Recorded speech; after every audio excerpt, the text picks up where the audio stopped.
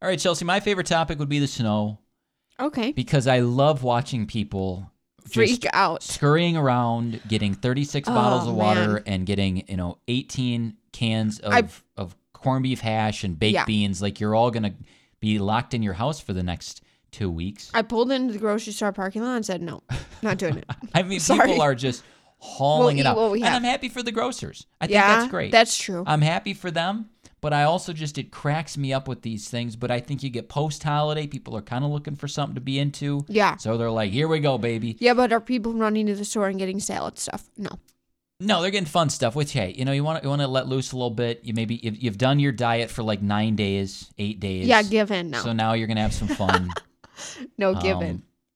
But hot chocolate with the kids, things like that, it's good. Drive safe, be smart.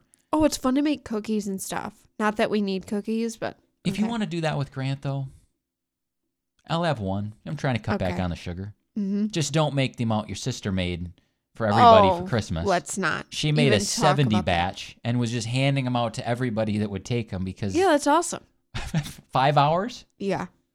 Anyway, I digress. Be smart. Have fun with the snow. People are jazzed about the Packers. Reed, go ahead. Well, I think it's great the Bears and Vikings fans that are like, well, you're not going to beat Dallas. I texted my grandma, who's a Vikings fan. I said, Grandma, you did? I said, yeah, when did the Vikings play? I can't find their date and time of their playoff game. And she said, how'd your parents raise such a snotty kid? That's our relationship. My grandma. Yeah, no, I know. You know that's our relationship.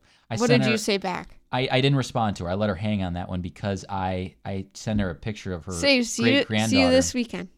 Well, I sent her a picture of her great-granddaughter in a Packers cheerleader outfit. Oh, nice. And I said, how smart my daughter is. She's already a Packers fan. To which, she replied. But anyway, that's cool. Packers fans, it was really fun yesterday. Mm-hmm. Just hearing from everybody, talking a little smack. Yep. And look, if we lose 40-0 against Dallas, whatever. The future's so bright, we got to wear shades. We've got our next quarterback. Yeah. The Vikings are sitting there, and Kirk Cousins is a good quarterback. Yikes. I don't know if he ever won a Super Bowl. He has a really cute family. Yes, he does. Seems like a quality guy. Seems like a really nice guy. And he's a good quarterback. But all these teams are going, there's no way Green Bay just got the third in a row guy who's going to be with them for like 16 years. We think so.